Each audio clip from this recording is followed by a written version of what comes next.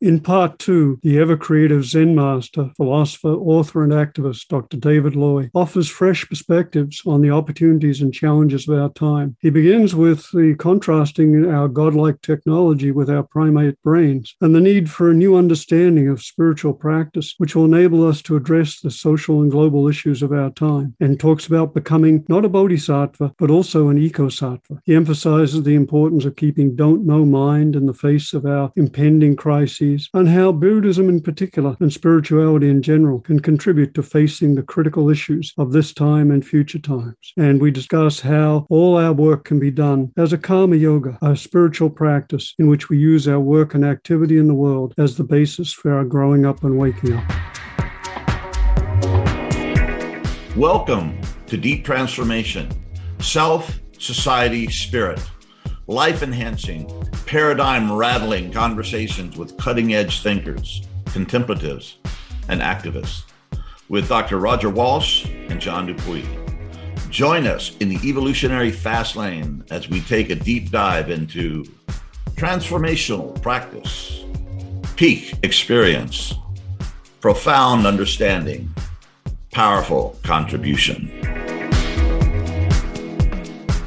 There's something that's just come up a couple of times. I want to come back to the ecological issues, and because they're so crucial in the issue of our time and part of your work. But I'd also just like to take a little detour into something a little futuristic, and that is we have these industries working and playing on our desire and our sense of lack. And in some ways, technology is being used in the service of that. And we are already, I just did a course as part of my continuing medical education on internet pornography. It used to be a male came into your office complaining of erectile dysfunction. Okay, do you have diabetes? Do you have high blood pressure?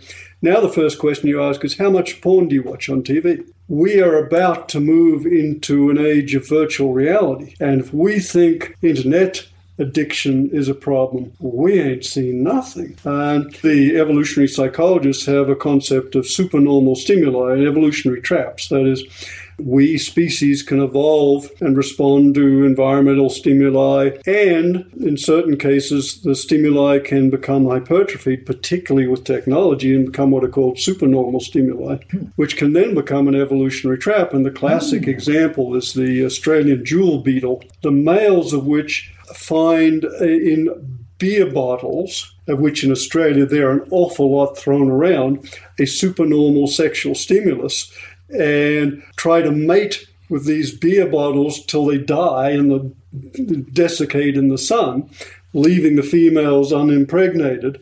Is that a metaphor for where we are heading with technology used in the service, creating more and more effective superstimuli? I mean, if the fundamental problem is this sense of lack that we were talking about, which haunts the sense of self, once you add to that the high tech and how the high tech is going to take advantage of that in many different ways to sell us, to absorb our attention, to addict us, I think that's a very potent situation. I don't know if I mentioned earlier this quotation from E.O. Wilson, who said, our fundamental problem is that we have Paleolithic emotions, or I would say Paleolithic drives, medieval institutions, hierarchical, and godlike technology. And when you put those together, it does create a real problem. So in a way, the problem remains the same. You could say from a Buddhist perspective, the delusion of separate self, it remains the same insofar as that delusion is haunted by sense of inadequacy. I'm not good enough.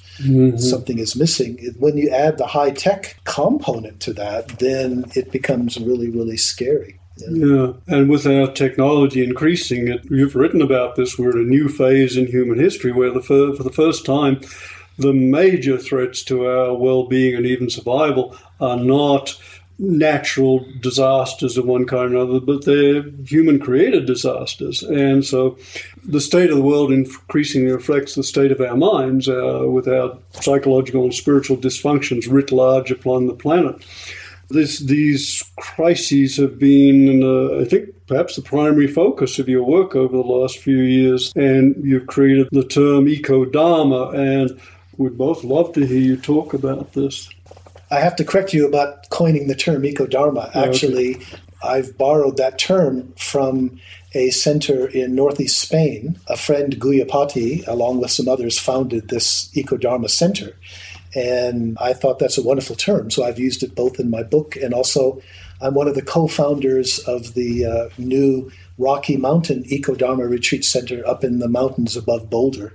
So I can't claim credit for the term, just stealing it, or as I prefer to say, borrowing it. Yeah, sure. Yeah. But I think it's a really wonderful term that expresses this great challenge for spiritual traditions, such as Buddhism. It's like one of the things practitioner scholars like myself are concerned about is what is it within the Buddhist tradition that can help us understand and respond to this particular kind of situation.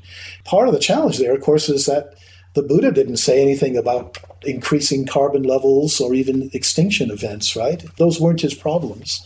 So it's not as though the traditional Buddhist teachings address those in any direct way, but rather that nonetheless there are certain sort of aspects of Buddhist teachings that we can extrapolate and use. So that's one of the big things. The other side of it, though, is remembering that Buddhism has changed sometimes quite radically when it's gone to a new culture. It doesn't just impose itself, but it interacts with local traditions. And that's why it's probably still going. Exactly. And I think Chan or Zen is a classic example. When Mahayana Buddhism went to China, it had this natural affinity with Taoism. And that was really what created Chan, or as we say in Japan, Zen. So now Buddhism faces its greatest challenge ever. It comes to a modern world that's not only secular, not only high-tech, not only materialistic and consumerist, but it also seems to be self-destructing. Yes. What does Buddhism have to say about that? Ken Wilber said recently, and this is something really struck me, he said that the solution to all of our problems that confront us are developmental. And it takes a certain level of development even to care about the environment. Just don't care. If you look at areas or reservations that have been taken over by addiction and alcoholism and meth, there's trash everywhere. I mean, these are Native Americans, people that we would think would be that close to the earth, but they've been devolved through these drugs and alcohol, and so there's no concern. So it seems like the meta concern of Buddhism, or all of us in the world, should be to develop enough of us in a good way so that we can actually bring all this brilliance and creativity that we're doing all kinds of strange things and bring it to the aid of our species and all beings. How do we do that? We do that through practice, right? Through meditation. It just seems that perhaps our goal in the exterior world is to create the kind of conditions with sufficiency of food and education and healthcare and mental health and all of these things. So we create the conditions that more of us can evolve into happy, concerned bodhisattvas, if you will. And I know that maybe that's pie in the sky, but is there anything else to do at this point? The one thing that I would add to that, or maybe it's just saying the same, just another aspect of that, is what I just said a moment ago was how, we sort of look to the Buddhist tradition, including Buddhist practices, to help us. But the other thing that's almost as much on my mind is, what does this situation imply for how we understand and practice Buddhism? How does Buddhism need to change? And that's what connects with that earlier point about ontological dualism. How much does seeking nibbana, or even dwelling in emptiness, how much is that at this point becoming problematical, in that we have to have a new understanding? I think a new understanding of practice. And that's, again, kind of linking everything together. That's what I understand, why I think the Bodhisattva, Ecosattva path is so important, because it understands that our practice isn't simply what's going on in our cushions, but it's our activism as well, which is integrating selflessness into how we actually relate to other people and the structures that are also so problematical today. And I'm impressed by both of you. I mean, you're both serious Buddhists in your lineage and just the work that you've done and the practice you've done and the books you've written, teachings you've done. You're really humble, too. And you're really willing to have these conversations about what do we need to do? How do we need to evolve? How do we need to change to meet the survival issues, the critical issues of our time? But you're actually willing to evolve, to become relevant and to become part of the solution instead of being part of the problem. And it's very admirable. I guess it's part of the Dharma or part of the practice that keeps you in that space that you're willing to do that. I think it's important to sort of keep the don't know mind part of it. Well, especially nowadays, I think when, to be honest, those of us who really study what's going on ecologically, it looks pretty grim. It looks quite difficult. What we're in for It may be quite soon, and it could be quite bad, or it will be quite bad, it looks like. So nonetheless, there's this aspect of don't know mind, that we don't really know what's possible. We don't really know what's coming down or how it's going to come down, or how what's possible today may be very different from what's possible tomorrow as more people wake up to what's really going on. And I think that's happening pretty quickly, especially this generational shift. Yes. The young people who are going to have to live through this. People like Greta and the Friday school strikes. Yes. They're really coming on strong, and that's clearly what is needed. A few minutes ago, you mentioned looking at the contributions of Buddhism to these great issues of our time. Could you say a little more about what you see as some of the potential contributions here? Well, as I alluded to earlier, I think perhaps the most important is this slightly revised version of the Bodhisattva path, in the sense that whereas traditionally in Asia, Bodhisattva activity was understood, sometimes you would help like after floods or fires or something, but for the most part, the highest Bodhisattva activity was helping other people awaken. And now we're realizing that the dukkha we're facing isn't just individual, as we've been saying, but it has to involve us making efforts to address the structural, the institutionalized dukkha, such as we refer to with, say, corporations. One small example, I'm a member of Extinction Rebellion here in Colorado, and it's interesting, there's a pretty strong movement of Extinction Rebellion Buddhists, quite a few in England. Interesting. Would you say a little more about maybe those who haven't heard about Extinction Rebellion, what that is? So Extinction Rebellion, it's amazing. It's a new movement. It's only been around not much longer than a year, and it's, as the title implies, these are people who are becoming more informed about what is happening ecologically and not just about climate. I think that's one of the things you have to emphasize. We inevitably focus on climate and carbon and methane and such. But ultimately, the ecological crisis is much bigger. Yes. As I say, the climate is just the tip of an iceberg that includes species extinction. We seem to be well into the 6th grade extinction event. And you think of all the toxins in the air, in the water, in our earth, in our bodies, plastics, and to be honest, population. Yeah, sure. No one wants to talk about it, but the world population is like 3.5 times what it was when I was born.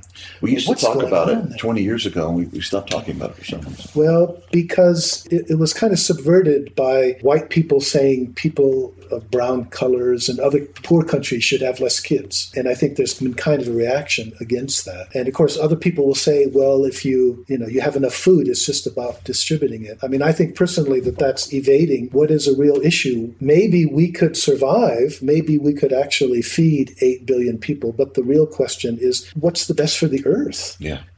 Can we have death control, i.e. modern medicine, without birth control?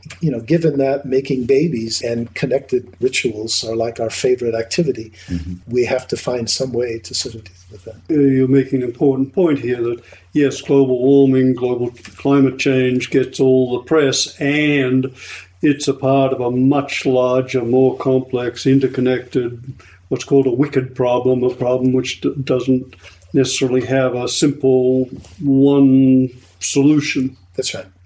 Yeah. Right. And you as a psychologist know better than we do that this whole issue of climate grief has become a major one insofar as people are waking up to what's actually happening and getting freaked out with the realization that we can't depend on our governments because the system is kind of paralyzed. It just sort of keeps blundering ahead, and it doesn't seem able to do what's necessary. So that's why you have movements like Extinction Rebellion, going back to what you were asking about. It's a movement, a lot of young people involved, people who are realizing that because we can't depend on governments to do it, we're going to have to engage in direct action, that is to say, nonviolent actions. Famously, last April and again in September, October, they were having massive events in England where it started. So, basically saying that business as usual is leading only to absolute catastrophe. So these are people willing to put their bodies on the line to sort of stop the business as usual and say, we've got to come to grips with this. And in the meantime, we elected a leader, maybe some help from our Russian friends, that has been trying to dismantle every environmental protection law on the book. It's like, it's hard. Yeah, and David, in 2016, when after the last presidential elections, you wrote an article of the Bodhisattva path in the age of Trump, looking at what is the responsibility and opportunity for service and contribution of the deepest kind at this time when of great global crisis and of political turmoil, cultural turmoil. That was an important article, and I know I and friends would love to know, has your thinking evolved since then? Well, one of the major points about the article was, in a way, the election of Trump clarifies the problem. That's the truth. Yeah. I think that, say, had Hillary been elected, given her Wall Street connections or the general Democratic connections with Wall Street, the Democratic Party was once a party of labor, but that's long gone. So, would they really engage sufficiently? And in a way, I think I've been shocked, like many of us, just how badly things have deteriorated during Trump's time. We knew it would be difficult. I don't know that we realized it would be anything this bad or that he was this problematic, a narcissist. Sorry, I don't want to get too much into the politics here, but the basic point was, and I think this still applies, that we now have a better sense of what the problem is. Of course, the kind of reverses that he's been engaged in just makes that more. What am I trying to say? I think the election of Trump kind of shook us all up because there's often a kind of complacency, and it's easy in a kind of consumerist life culture just to kind of sit back and to sort of enjoy. And I think Trump has just sort of put that on the line for us all, that we can't do it. We have to find where we can engage with the problems that he has highlighted by not only not helping us deal with them, but making them much worse. And you used the word complacency now, which is something you used in that article. And you point out, yes, in our consumer culture, the challenge of not being complacent. And I know for myself, that's certainly an issue. I have a very fortunate, favored life, much more so than the vast majority of people. And I remember when I went to India, I was working in Mother Teresa's centers, and it blew me out of the water and provided a lot of motivation to come back and be more engaged. And I'm aware of the kind of soporific cumulative effect of living a very comfortable life. Could you say something about that? In a way, I think that I'll probably be just reinforcing what I said before, that I think that the kinds of social breakdowns and ecological breakdowns are happening in a way so that people can still live that kind of comfortable, consumerist, soporific life, but you have to work harder at it. And of course, with Fox News, it's possible to do that. You've got a sort of more and more of a bubble that's sort of disconnected, a kind of fantasy world. One does get the sense that most people are living in kind of a fantasy world because at some level, they're just assuming things are going to continue on in the way that they have. And the big social and ecological crisis, it's clear that it can't go on. Yeah. I think it's been interesting after, those of us baby boomers. I was born in 1947, so, pretty soon after the war. In one way, especially if you're white, male, American, my goodness, you won the lottery of history.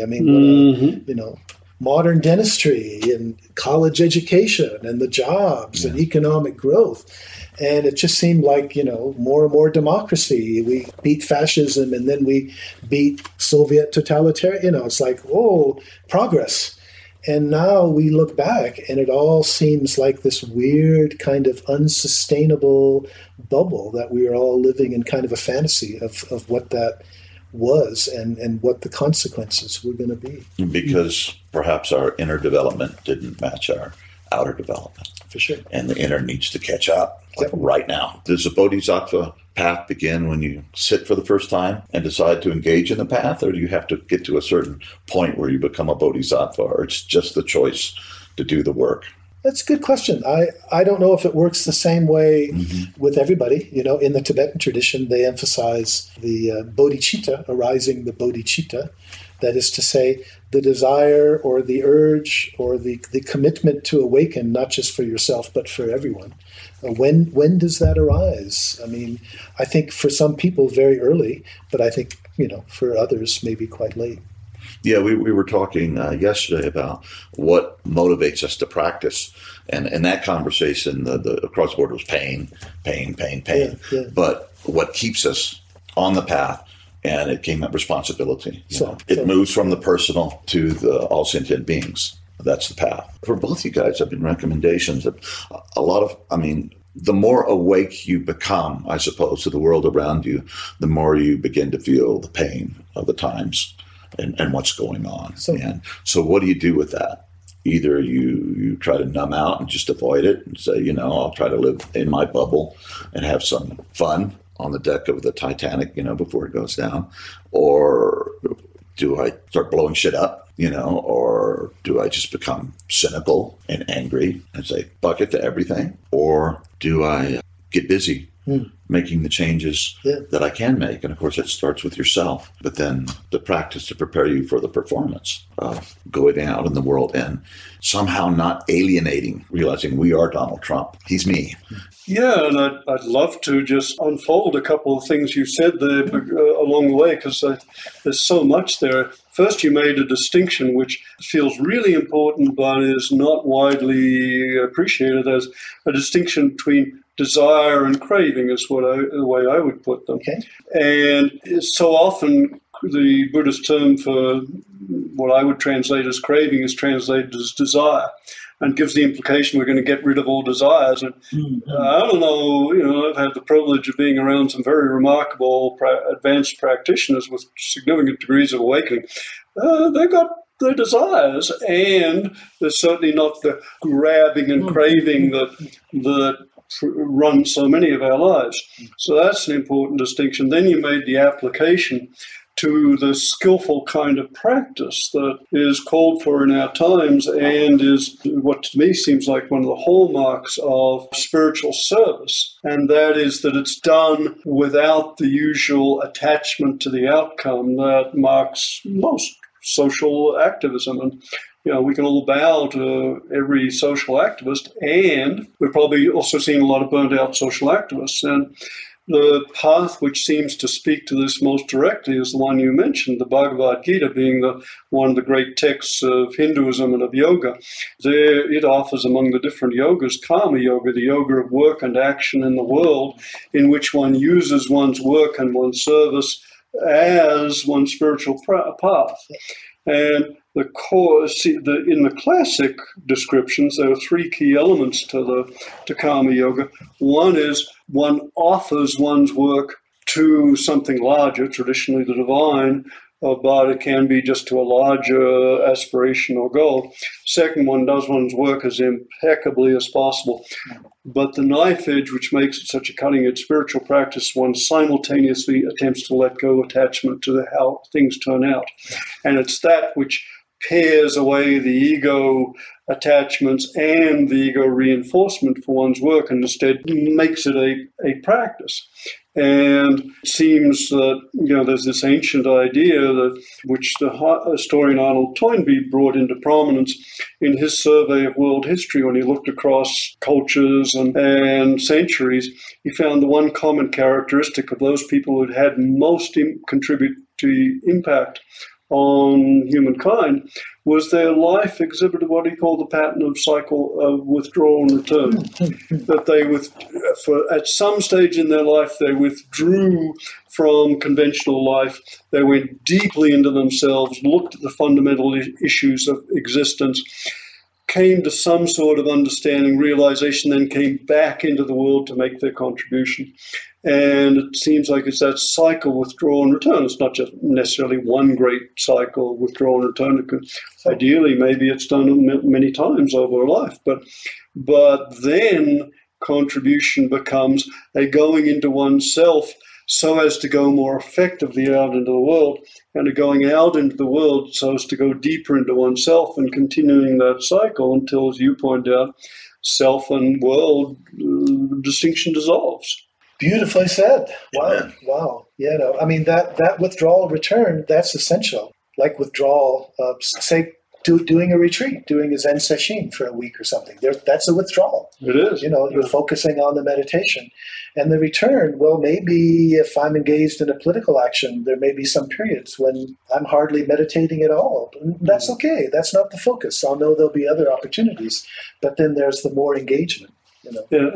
And ideally, though, you are doing it as part of your practice. Exactly. Yeah. So it's not meditation in that, but it's also doing it non-attachment to results, which is karma yoga, which is part of the practice. I don't know if you know that story, Bob Thurman. Everyone talking about practice all the time. Everyone says practice, practice. What I want to know is when is the performance? And I think this pattern explains the performance. In other words, our the way we actually live in the world is the performance that's also a practice. Yeah. And it feels like at this stage, when frankly the very future of our civilization may be at stake, and that the great question of our time is, can we preserve our civilization? Can we prevent untold amounts of suffering for large segments of humanity? Practice is now, for the first time, done within this context. Exactly. This is one of the ways Buddhism has to change, is practice that has to engage with social, ecological issues. Yeah. Sorry, I interrupted. No, it was just personally, as a very sensitive, empathic person, I take on all this stuff.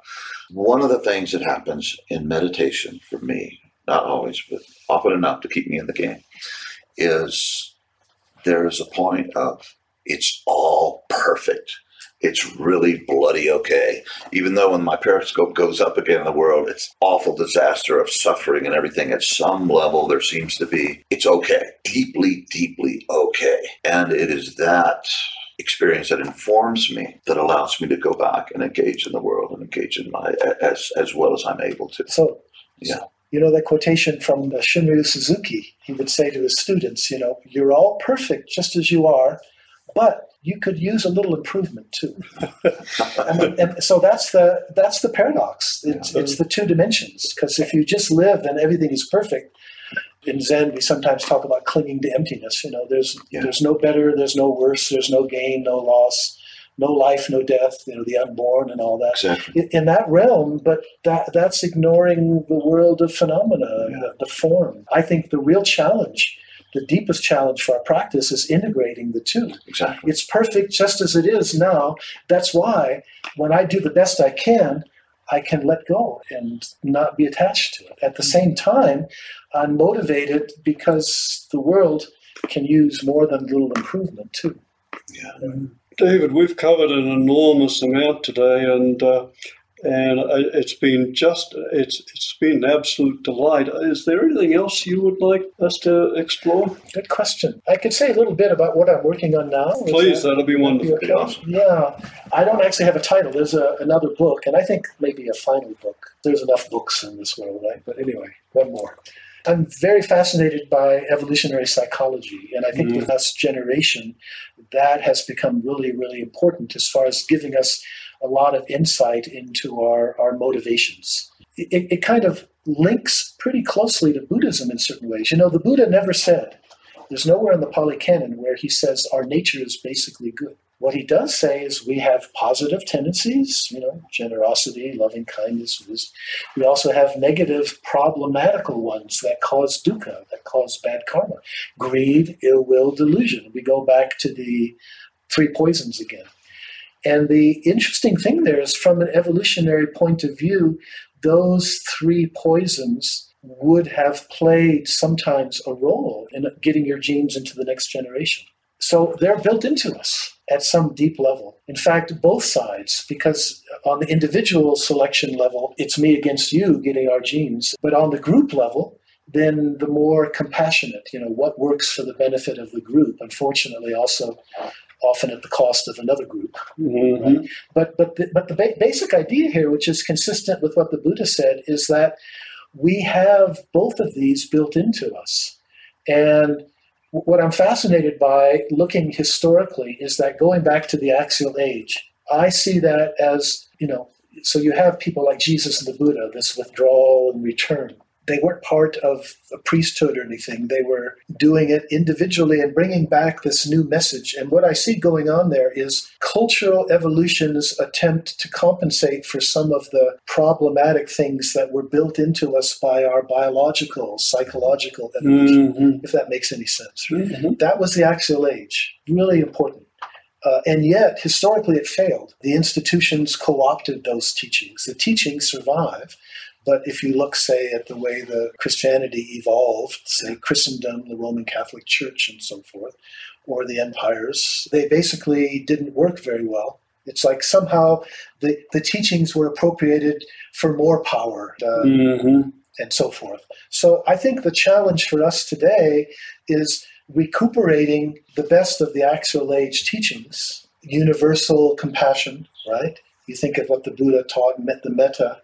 You think of Jesus' Sermon on the Mount and so forth. Incredible. But the way the tribalism of religions worked, we lost that. We have to recuperate it, and in a way that manages to avoid the kind of dualisms that I'm behaving myself in order to qualify for heaven after I die, or I'm being good now, I'm getting lots of merit, or I'm, so I'll have a better rebirth after I die, something like that. I think we need to build on the emphasis on this world, and that the challenge is not trying to transcend it unless we understand that in a more metaphorical way as transforming how we experience it. I've spent a lot of time in the past, like in the non-duality book, sort of showing how, say, Vedanta, Taoism, Buddhism can be understood to be pointing at the same kind of experience.